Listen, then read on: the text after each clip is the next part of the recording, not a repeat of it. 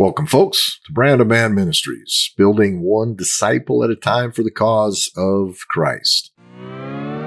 I'm your host, Will Hunsaker, and today I would ask you to open your Bibles with me to Ephesians chapter 5, verses 1 through 14.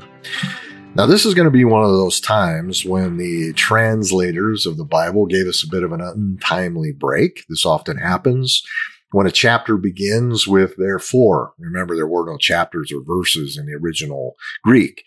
So did their best to break up the chapters and what they figure were complete thoughts. This probably wasn't one of the better ones, but the text is still there. We just need to make sure we stay in the right context. So what we're going to do with chapter 5 with verse 1 is we're going to include just the last verse of chapter 4. We could go a lot further than that, but this will give us the context we need. So Paul begins now just a quick reminder, chapter 4 was a lot about shedding the old self and putting on the new, because you've been made alive in Jesus Christ. You were once dead. Now you've been made alive, put on that new self. So it's all about living out that reality of what Christ has done in your lives. And we're going to continue with this thought. So Paul says, verse 32, he says, so be kind to one another, compassionate, forgiving each other, just as God in Christ has also forgiven you. Therefore, be imitators of God as beloved children. That's chapter 4, verse 32, chapter 5, verse 1. You see that therefore began the chapter, so it probably wasn't the best place. But anyway, so Paul is giving us an idea what an imitator of God looks like. He says it at the end of chapter 4. He says kind, compassion, forgiving. Well, why is that? Because that's what Christ is.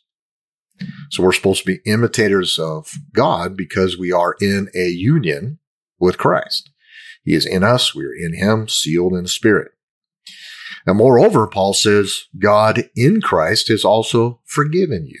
That's the big reason. So we are to savor this union with Christ because of what he has done, not because what we do as imitators of God, but because of what Christ has done for us. That's pretty much the gist here. This was a promised gift in eternity past. That means it was a covenant agreement that Christ would come to do these things. This is a union we have with him that is covenantal, very important. So verse 2 continues, and walk in love. This is that agape, sacrificial love. And he spells this out. He says, just as Christ also loved you and gave himself up for us. Sacrifice, right?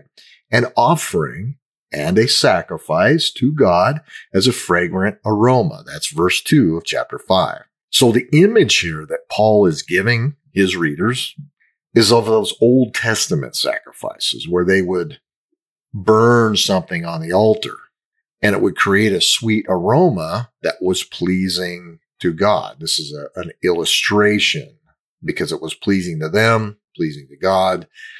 So this sweet aroma, though, that pleases God, the sacrifice that pleases him, doesn't come without giving something up. Okay, an animal is dying, a life is being shed, blood is being spilled. As an intimidating thought this may present, that we're supposed to be like that, we're supposed to be sacrificial, it should bring a measure of comfort because we often think that resisting the darkness should be easier for the Christian, but it really doesn't work that way. We, in many cases, make it more difficult because we're still focusing on horizontal things rather than vertical things. So our lives are still rooted horizontally rather than looking at someone much greater than ourselves that made everything right for us with him through Christ. These types of things, though, require sacrifices by us in our own lives to show gratitude over what Christ has sacrificed. Now, we're not doing it for merit, but to live out the reality of what he's done. This is basically the heart of the gospel, folks. Just as Christ loved us and substituted himself for us, sacrificed himself to God for us. we can't really begin to understand the gravity of that. So Paul is saying that there might be times when we should put something to death about ourselves for others. So it's all about loving your neighbor, remember? All the way back. Be kind, compassionate, forgiving. This is that compression that Christ gave of the commandments. The last half of the commandments are loving your neighbor as you would yourself. Basically what he's saying here. And we've all had that Garden of Gethsemane moment where it's very difficult on us. We have to admit something that we were wrong. And that makes it very difficult. We say the same things or think the same things Jesus did on a much smaller scale. Man, I wish this cup could pass from me because I really don't want to admit to my wife I was wrong, or whatever the case may be. It happens. So Paul continues, verse 3 and 4. And we're still on this same type of thinking. He says, but sexual immorality or any impurity or greed must not even be mentioned among you. That pretty much puts us all out, as it is proper for saints, and there must be no filthiness or foolish talk or vulgar joking, which are not fitting, but instead giving of thanks. So once again, these are all things that would pretty much disqualify everybody. These things are terrible ways to live, Paul is saying. They're self-driven. There's no redeeming qualities in them. Yet, we still walk in this darkness. We are what Martin Luther called simul justus et peccator, or simul for short. It's a common theological term, and essentially what it means is that we're simultaneously saints and sinners. That's all of Romans 7. We're already forgiven, already sanctified by Christ, but not yet complete. All this darkness still haunts the steps of the saints to remind us that we are still sinners. All the sexual immorality and any impurity or greed must not even be mentioned among us. So it constantly is reminding us that we're still sinners and we need a savior. So what are we supposed to do? We're supposed to quickly turn to Christ. That's what sinners do. This is the first use of the law, folks, to show us our continuing sin and our constant need of a savior, not to merit us any grace or to make us better Christians or to make us, God like us more. It is to show gratitude for what he's done, because we will remain until Christ returns simultaneously sinners and saints.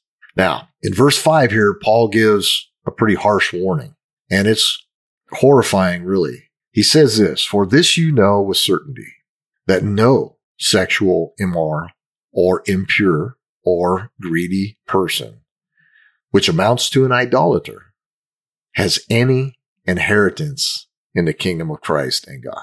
Now, if you think about that, that means we're all disqualified. This is a proclamation of who is not eligible to gain eternal life in the presence of God. That's everyone.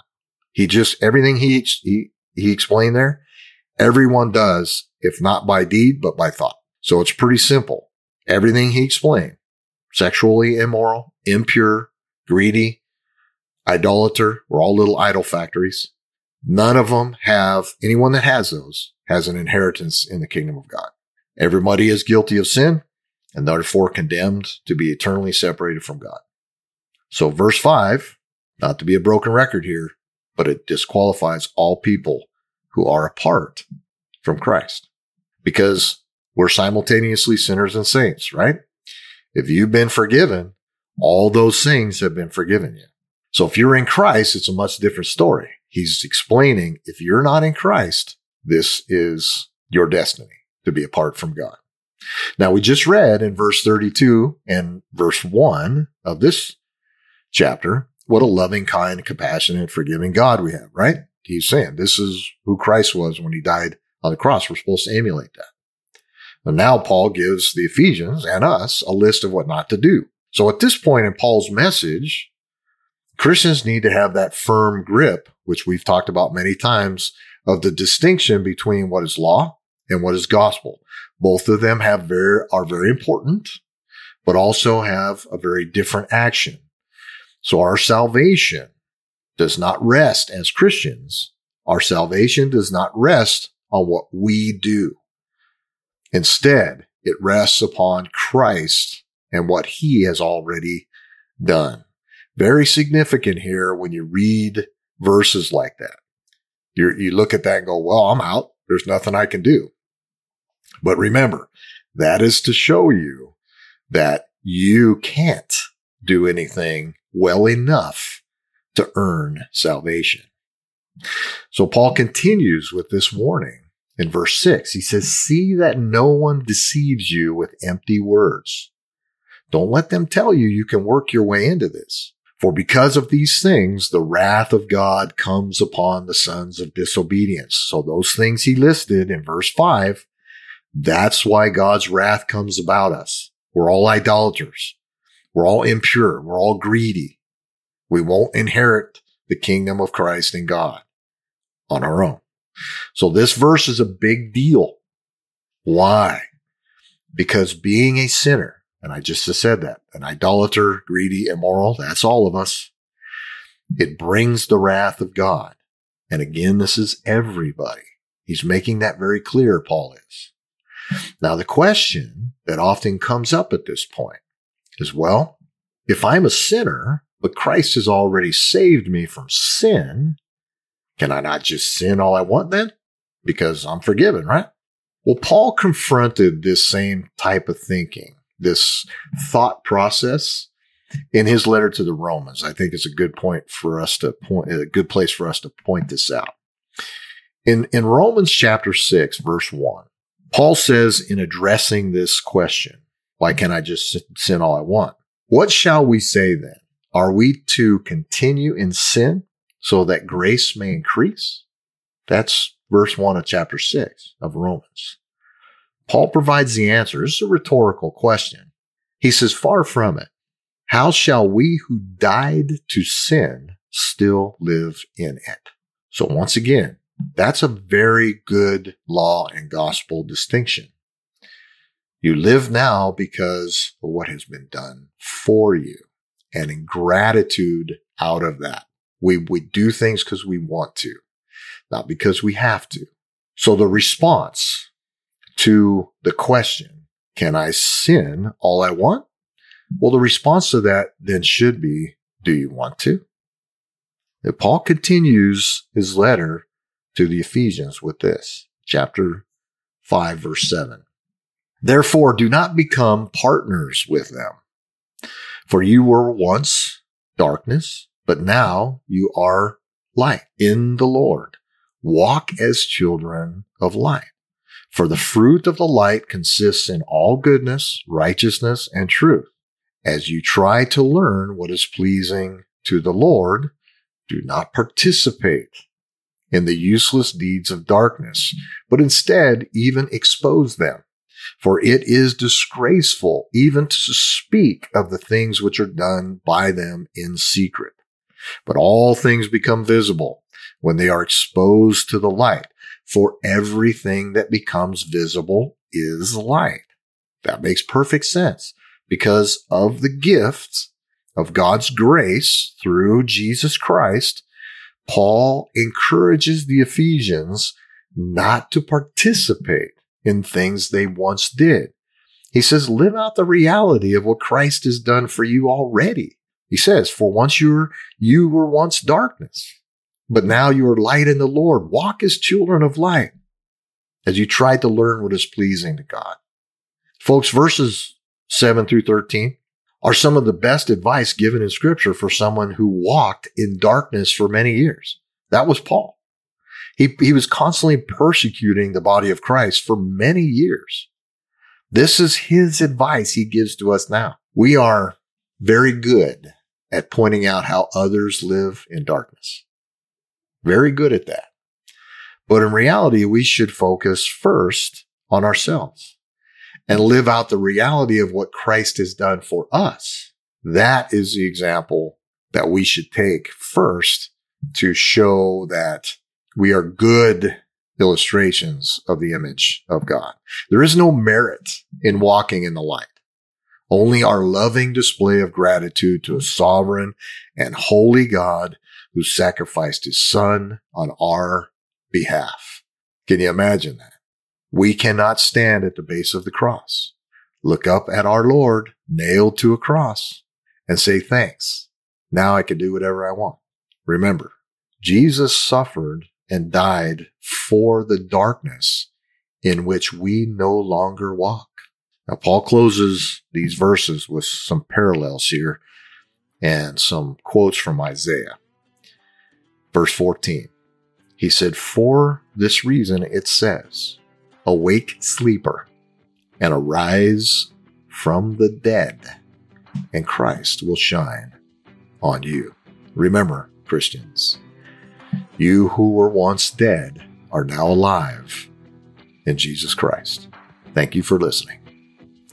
Now, next up on Open Your Bibles, we'll turn to chapter 5, verses 15 through 21, where Paul will continue this theme of how to treat others because of the grace God has poured out on us.